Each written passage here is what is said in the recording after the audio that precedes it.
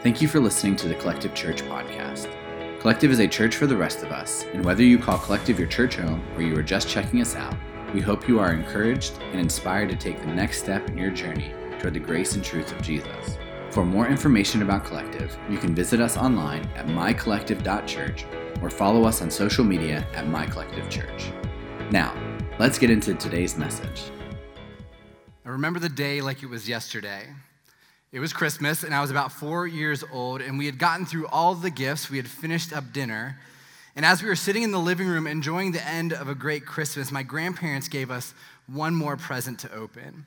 Now, we had no idea what it could be, but my brother and I both knew it had to be big because they waited until the end of the night to surprise us. As we ripped through the wrapping paper, we saw a little red logo in the corner of the box and a mustached man jumping in the air. It was Nintendo. The rest is just a blur. I'm mostly positive I hugged the box the way that other kids hug puppies that they get for Christmas. We opened it up. My dad connected it to the TV through the VCR. Do y'all remember that? Some people in here are like, what's a VCR? You had to play things through VCR. It was terrible. But once he turned it on, he handed a controller to my brother. I actually have a picture of that exact moment. So that's my brother on the left. I'm in the middle wearing overalls with a bowl cut / mullet combo. It was 1989, okay, shut up. And then that's my sister to the right, who actually in this picture is the same age now as my daughter Harper is, which just reminds me of how old I am. Also, check out the TV, wood grain. Yeah, wood grain everything in the 80s and 90s. So from the moment we started playing, we were hooked.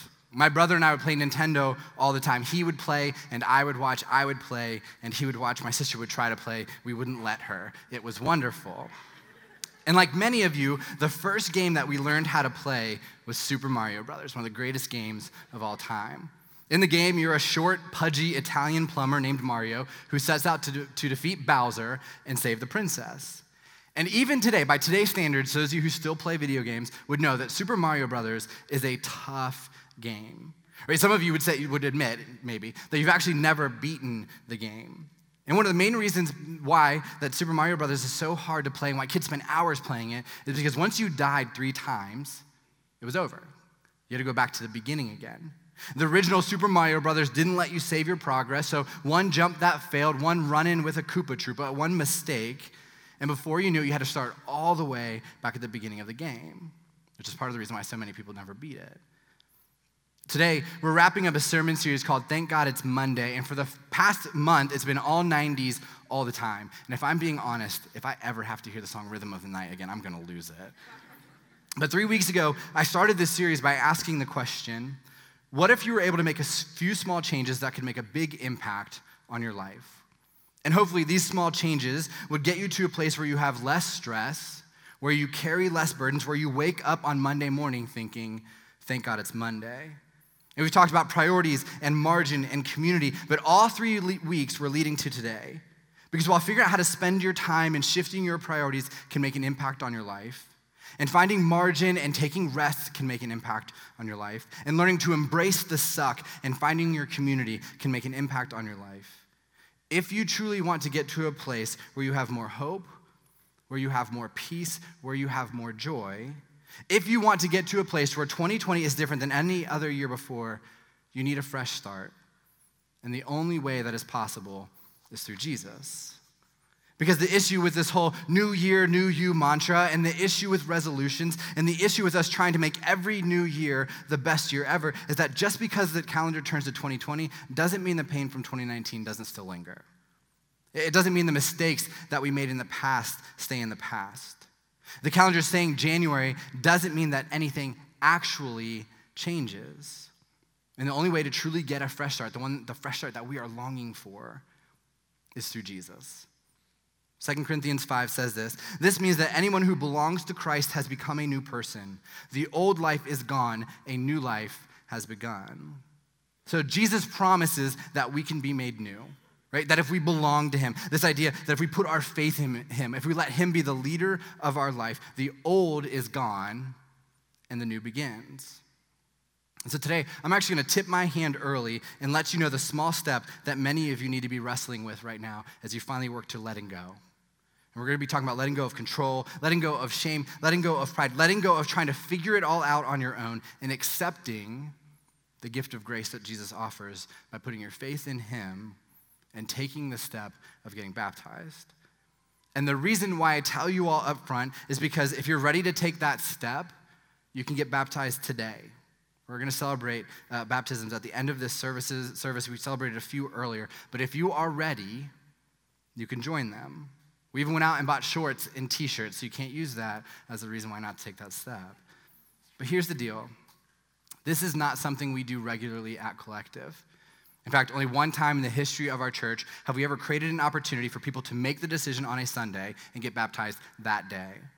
And the reason why I'm telling you all this up front is because my goal isn't to trick you, manipulate you, or create some hyper-emotional moment for you to respond to. Rather, create space for you to wrestle, learn, take a risk, and make the decision to get baptized. Because the truth is, a lot of you come in today, and I say that phrase out loud, or we talk about it on Sunday mornings, and you're grappling with it. You've been struggling with this decision for a while, and for whatever reason, you keep avoiding it. So maybe today's the day when you finally put the walls down and say yes. So I'm going to share a story about Peter. We're going to talk about baptism, and then we're going to celebrate fresh starts.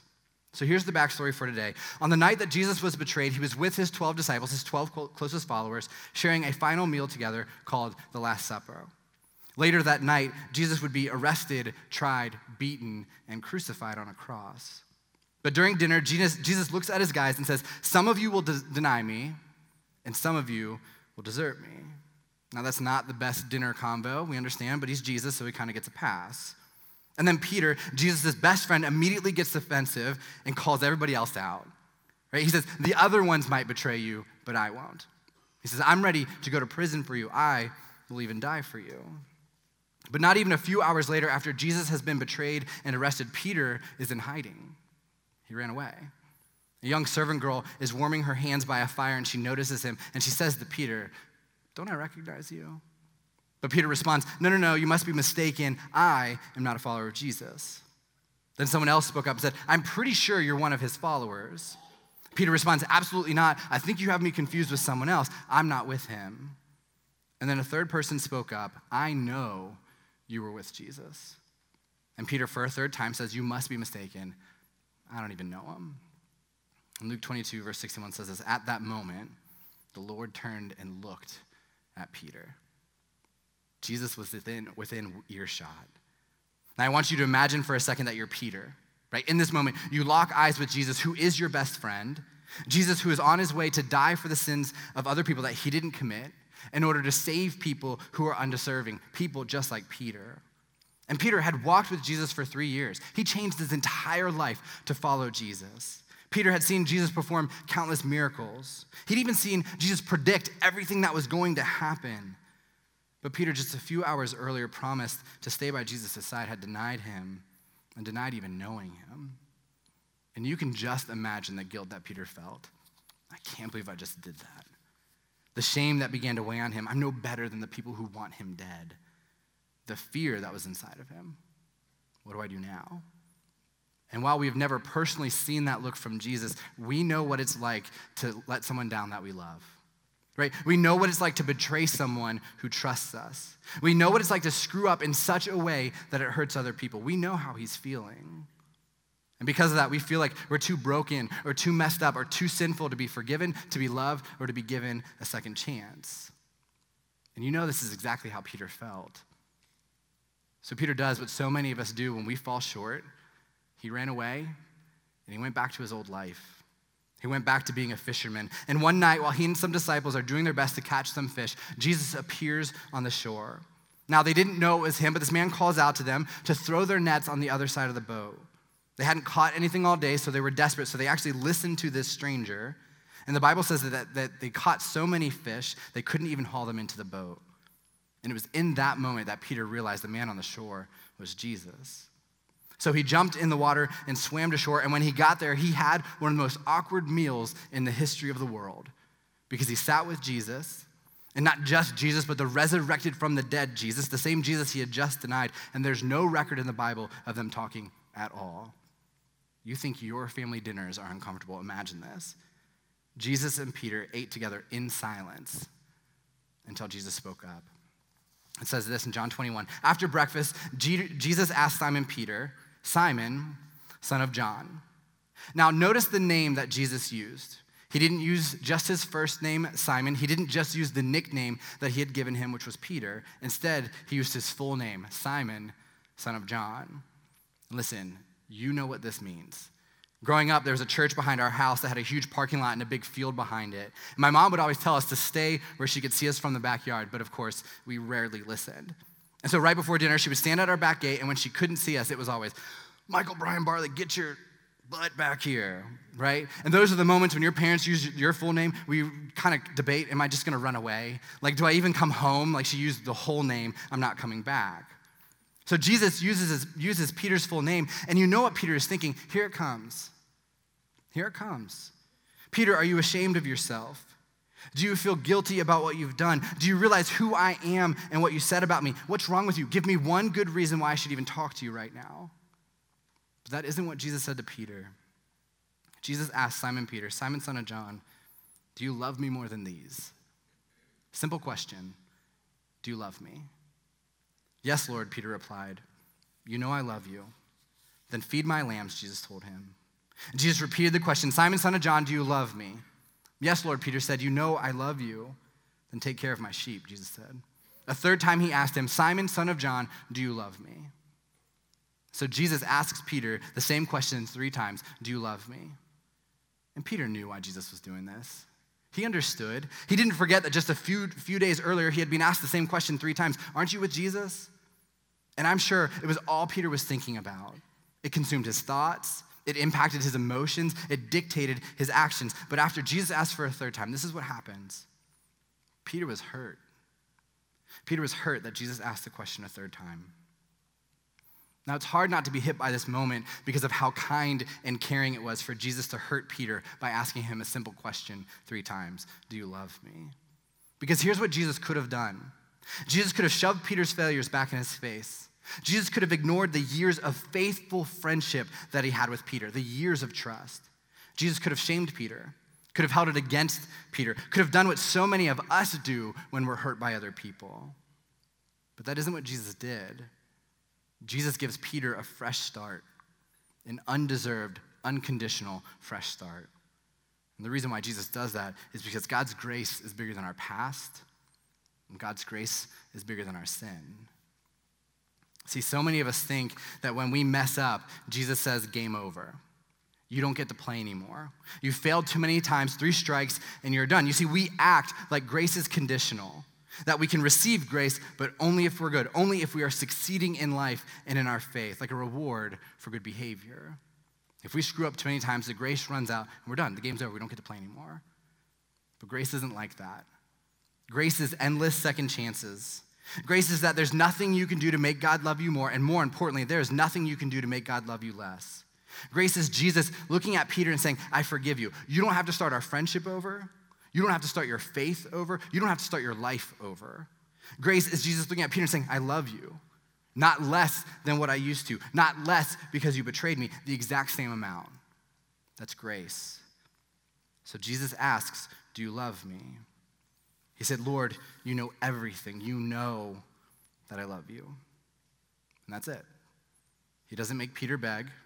He doesn't lecture Peter and tell him that he should be ashamed of himself. He doesn't make Peter say 10 Hail Marys. He doesn't point out Peter's failure to the other disciples so he can feel embarrassed about what he's done. He doesn't make Peter earn grace, earn forgiveness, or earn a fresh start. Jesus just simply asks, do you love me? That's it. What we all need is a fresh start. We need grace. And that's what Jesus offers every single person every single day. He offers fresh starts to the ones who look him straight in the eyes and deny him. To the addicts, to the outcasts, to the liars, to the cheaters, to the thieves, to the broken, to people who feel unforgivable, unlovable, and unimportant, to people who have walked away from God, to people who society says don't deserve a second chance or another second chance or another second chance. And no, it doesn't make any sense, but grace doesn't make sense. And that is the good news of Jesus. You see, Jesus came to earth in the form of a child and lived a perfect life.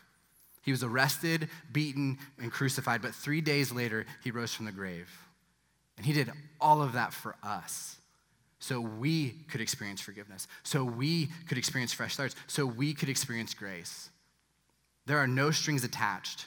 You don't have to earn it. It's the most lopsided deal in human history, and we, for some reason, are the beneficiaries. So Jesus gave up his life so that we could be free. And when you're ready to say yes to that, that's when you get in the tub. That's when we celebrate as a church that fresh start. And we do that to honor God and celebrate what he's offering us, which is new life. You see, a little over a month after this interaction with Jesus, Peter, having experienced the grace of God firsthand, began to tell other people about how good it is. Because how can you keep it to yourself? And as he was sharing his own personal experience, the crowd listening began to realize that they wanted what Jesus offered, that this was what they were longing for. And this is what happened in Acts 2. Peter's words pierced their hearts. Now, I remember this feeling. I still remember this feeling. I remember the moment that I realized that I needed the grace that Jesus offers. I've been going to church for years. I've been trying my best to follow him. Mostly I was coming up short. To be honest, it was really easy to follow Jesus on Sundays, but the rest of the week was my Achilles heel. And so one weekend I was in Roanoke at a conference, and the person speaking was this guy named Tommy Oakes. And the truth is, I don't even remember exactly what he said, but I remember the feeling. I remember what he preached and what he taught that they pierced my heart. I felt it. And in that moment, it clicked for me. I knew that I needed what Jesus was offering. I knew that I needed a fresh start, and only Jesus can give that to me. And that's exactly what happened while Peter was preaching. And so they said to him and to the other disciples, "Brothers, what should we do?" And Peter replied, "Each of you must repent of your sins and turn to God and be baptized in the name of Jesus Christ for the forgiveness of your sins. Then you will receive the gift of the Holy Spirit." He says, repent and be baptized. Repent means to turn away. Think of it as doing a 180 and walking away from the life that you're currently living and toward the life that God wants you to live. Baptism literally means to be immersed in water. The Greek word there is baptizo. It means to plunge underwater, to dip as if you were dyeing a cloth, or to immerse in water. And that's exactly what they did that day. Those who believed what Peter said were baptized and added to the church that day, about 3,000 in all. 3,000 people were baptized in response to their faith in Jesus. 3,000 people said yes to endless second chances. 3,000 people said yes to a fresh start. You see, baptism symbolizes the death and burial of our old selves, the death and burial of our sins, the death and burial of our past, and the resurrection of ourselves into a new life. Romans 6 says, "For we died and were buried with Christ by baptism, and just as Christ was raised from the dead by the glorious power of the Father, now we also may live new lives." Galatians 3 says, "For you are all children of God through faith in Christ Jesus, and all who have been united with Christ in baptism have put on Christ like putting on new clothes." Colossians 2, "For you were buried with Christ when you were baptized, and with him you were raised to new life because you trusted the mighty power of God who raised Christ from the dead." This is why we as a church celebrate baptism. This is why it is so important to this church and to our faith, because we all need the opportunity to experience new life, and only Jesus can offer that. Now, every time I talk about baptism, there are always two questions that get brought up. And while these aren't the focus for the day, I want to answer them in a quick and succinct way. The first question I get every single time is, my parents had me sprinkled when I was a baby, should I be immersed? And some of you are feeling that tension right now, it's okay. I personally believe that you should do what people in the early church did when they accepted Jesus as their Savior, which is what we just read in Acts 2. So yes, I do believe that you should be immersed. You see, infant sprinkling did not gain wide acceptance until 400 years after Jesus resurrected from the dead. A church leader named Augustine taught that infants are born inheriting the sin of their parents. And during that time, there was a 50% mortality rate. So he believed that unbaptized babies who died would be without salvation, which is a complete misinterpretation of Scripture.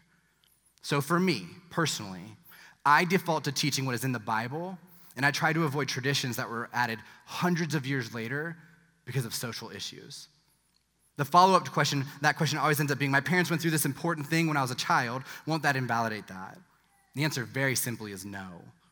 Your parents knew that when they had you sprinkled, that at some point in your life, you personally had to choose whether to follow Jesus or to walk away. They sprinkled you because they were saying that their hope was that one day you would follow Jesus. Right? They were going to raise you in such a way where you could experience the grace and truth of Jesus. They can't give faith to you as a baby, and they knew that. So if you get immersed now, it's not going against the decision they made, it's affirming the decision that they made. It's showing them that you are fulfilling the desire that they had for your life when you were a child, because ultimately, your faith is your own. It's one of our values here is own your growth. Your faith is your own and not something that can be handed to you from your parents. Now, the second question is, what if you have accepted Jesus, but you've put baptism off, right? You've repented, you've trusted Jesus with your life, but you haven't been baptized. What do you do? And I think the baptism of Jesus applies in this sense. Matthew 3 says this, "Then Jesus went from Galilee to the Jordan River to be baptized by John. But John tried to talk him out of it. 'I'm the one who needs to be baptized by you,' he said. 'So why are you coming to me?'" Right? And that makes sense. If anyone didn't need to be baptized, it was Jesus. He was perfect. He didn't need to repent of anything. But Jesus said, "It should be done, for we must carry out all that God requires." So John agreed to baptize him. So Jesus humbled himself enough to say, "I'm doing this because this is what God asked me to do. Like, this is the example. I'm going to do it because this is what God requires of us. This is what he's told us to do as followers of him." And so if you love Jesus, but you've put off baptism, I do believe the Bible is clear, and it's showing that you should be immersed to carry out all that God asks you to do. Now, either way, one thing I constantly remind people who have these two questions is that there's a reason why you're wrestling with this step. There's a reason why you can't get this thought out of your head. It has way less to do with what I'm saying. You might blame me for it, but it's way less that. But it has way more to do with what God is leading you to do. If you are wrestling with this, you are wrestling with this, and you need to figure it out. Now, I could keep talking about the history of baptism. There are over 100 references in the Bible, but today is very simple. It's about fresh starts. And Jesus promises that when we put our faith in him and we are baptized, we are made new. It is a new self. It's like putting on new clothes. So I don't know what you've done in your past. I don't know what you did last year, last month, or last night, but I do know that God wants to give you a fresh start. And he's simply asking you today, do you love me? So as we close up this series for today, what is 2020 going to be about for you? Is it going to be the story about your past, about your sin, about your brokenness? Or is it going to be a story about fresh starts, about forgiveness, about grace, and what Jesus can do in your life? Now, if you are a follower of Jesus, you've put your faith in him, you remember what it feels like to be pierced in the heart, you've been baptized, and you know what putting on those new clothes is like. Today is the reminder that because of the gift of grace that you have received, you can have a fresh start, and another fresh start, and another fresh start. Jesus says that you're forgiven and that you are worth it all. Now, if you're not a follower of Jesus, you've never said yes to the forgiveness he offers, you've never accepted the grace that he promises, you've never taken off the old and put on the new, please know, first and foremost, you are loved. But if you are struggling with shame, with regret, with guilt, and you want to be free of that, you want that weight removed, here's what you need to know. You can have a fresh start. You don't have to hold on to your past sins. You don't have to live with the shame and guilt of your mistakes. You don't have to avoid God because of how broken you are. Jesus just wants to know, do you love me? So if you are ready, why wait? You can join other people who are getting baptized during this service. You're not alone. And you're going to be surrounded by a group of people who will cheer you on as loud as they can. It's one thing that makes this church really special. So if you are ready to get baptized, when I pray to close out the sermon and we go into communion, if you head to the lobby, there's a team of people waiting for you. I'm going to finish with this story. Neil Johnston was said to be a good man with a short temper. He lived in Ohio in the 1800s, and he was a farmer in the rural part of the state. One day, he got in a property dispute with his neighbors over where one property began and the other one ended. And before they knew it, the dispute got physical, and eventually Neil Johnston ended up killing his neighbor and was sentenced to life in prison. This was back when life in prison actually meant life in prison, so essentially it was a death sentence. For years, his family visited him, and over time, there was a noticeable change in his life. His heart had softened. There was genuine remorse. Neil knew that he had messed up and that he would pay the consequences every single day for the rest of his life. During that time, there was a custom in Ohio that the governor would give one prisoner a pardon on Christmas Day. For years, a single prisoner had been set free, but not one time in the history of the state had someone been set free with a life sentence. Life meant life. On one cold Christmas day, all the prisoners filed into the courtyard. Standing in silence, they waited to hear the name of the man who would be pardoned. The warden opened up the envelope and read out loud, Neil Johnston. But there was no response. Neil Johnston, would you please step forward? Nothing. The warden started pacing through the rows of prisoners trying to find Neil, but he was nowhere to be found. Finally, he got to the back of the courtyard and huddled in a mass in the corner of a stone wall with his face in his hands was Neil. With tears streaming down his face, he kept saying the same phrase over and over and over again, "There must be some mistake. There must be some mistake." But the warden put his hands on Neil Johnston's shoulders and said, "There is no mistake. The pardon is real. The pardon is real." Romans 5:8 says, "But God showed his great love for us by sending Christ to die for us while we were still sinners." The pardon is real. The grace is real. The fresh start is real. So what are you waiting for? If you have never taken this step before, what's standing in your way? You don't have to be perfect. You don't have to have all the answers. You just have to be willing to receive grace, to receive forgiveness, and let Jesus be the Lord of your life. He's asking you the question today, and it's very simple. Do you love me? Let's pray. God, we don't understand grace, but we crave it. God, we don't understand why in our lowest moments, in our moments where we've pushed you away, in our moments where we've walked away from you, instead of abandoning us, instead of punishing us, instead of shaming us, you look at us and you simply ask, do you love me? God, we don't get it and we don't deserve it, and it messes with our head, it messes with our heart. But God, you ask us that every single day. And God, we're thankful for that. God, we're so thankful for the opportunity to have fresh starts. God, we're so thankful for the opportunity to start over. We're so thankful for the opportunity to receive grace and receive forgiveness and live with new clothes and a new life. God, I pray as people are just wrestling with that today, this desire, this longing for a new life, but this fear of taking that next step. God, I pray that the fear can go away. God, as nerve-wracking as it can be to do it in front of people, God, there's still no better decision that any of us could make than putting our faith in him and saying yes to what he's offering. So God, thank you that you offer it. God, I just pray for the people here who have said yes to it. These stories and today is just a reminder that every single day they have the opportunity for a fresh start, and it only comes through Jesus. For people who are wrestling with it, God, I pray that they have the courage to be bold and take that step. Because the truth is, God, we know they don't even know what they're missing. God, because that newness, that fresh start is just so good. So God, we're thankful that you offer that to us. God, help us understand and live in a place where we can say yes to that every single day. God, we love you and pray these things in your name. Amen.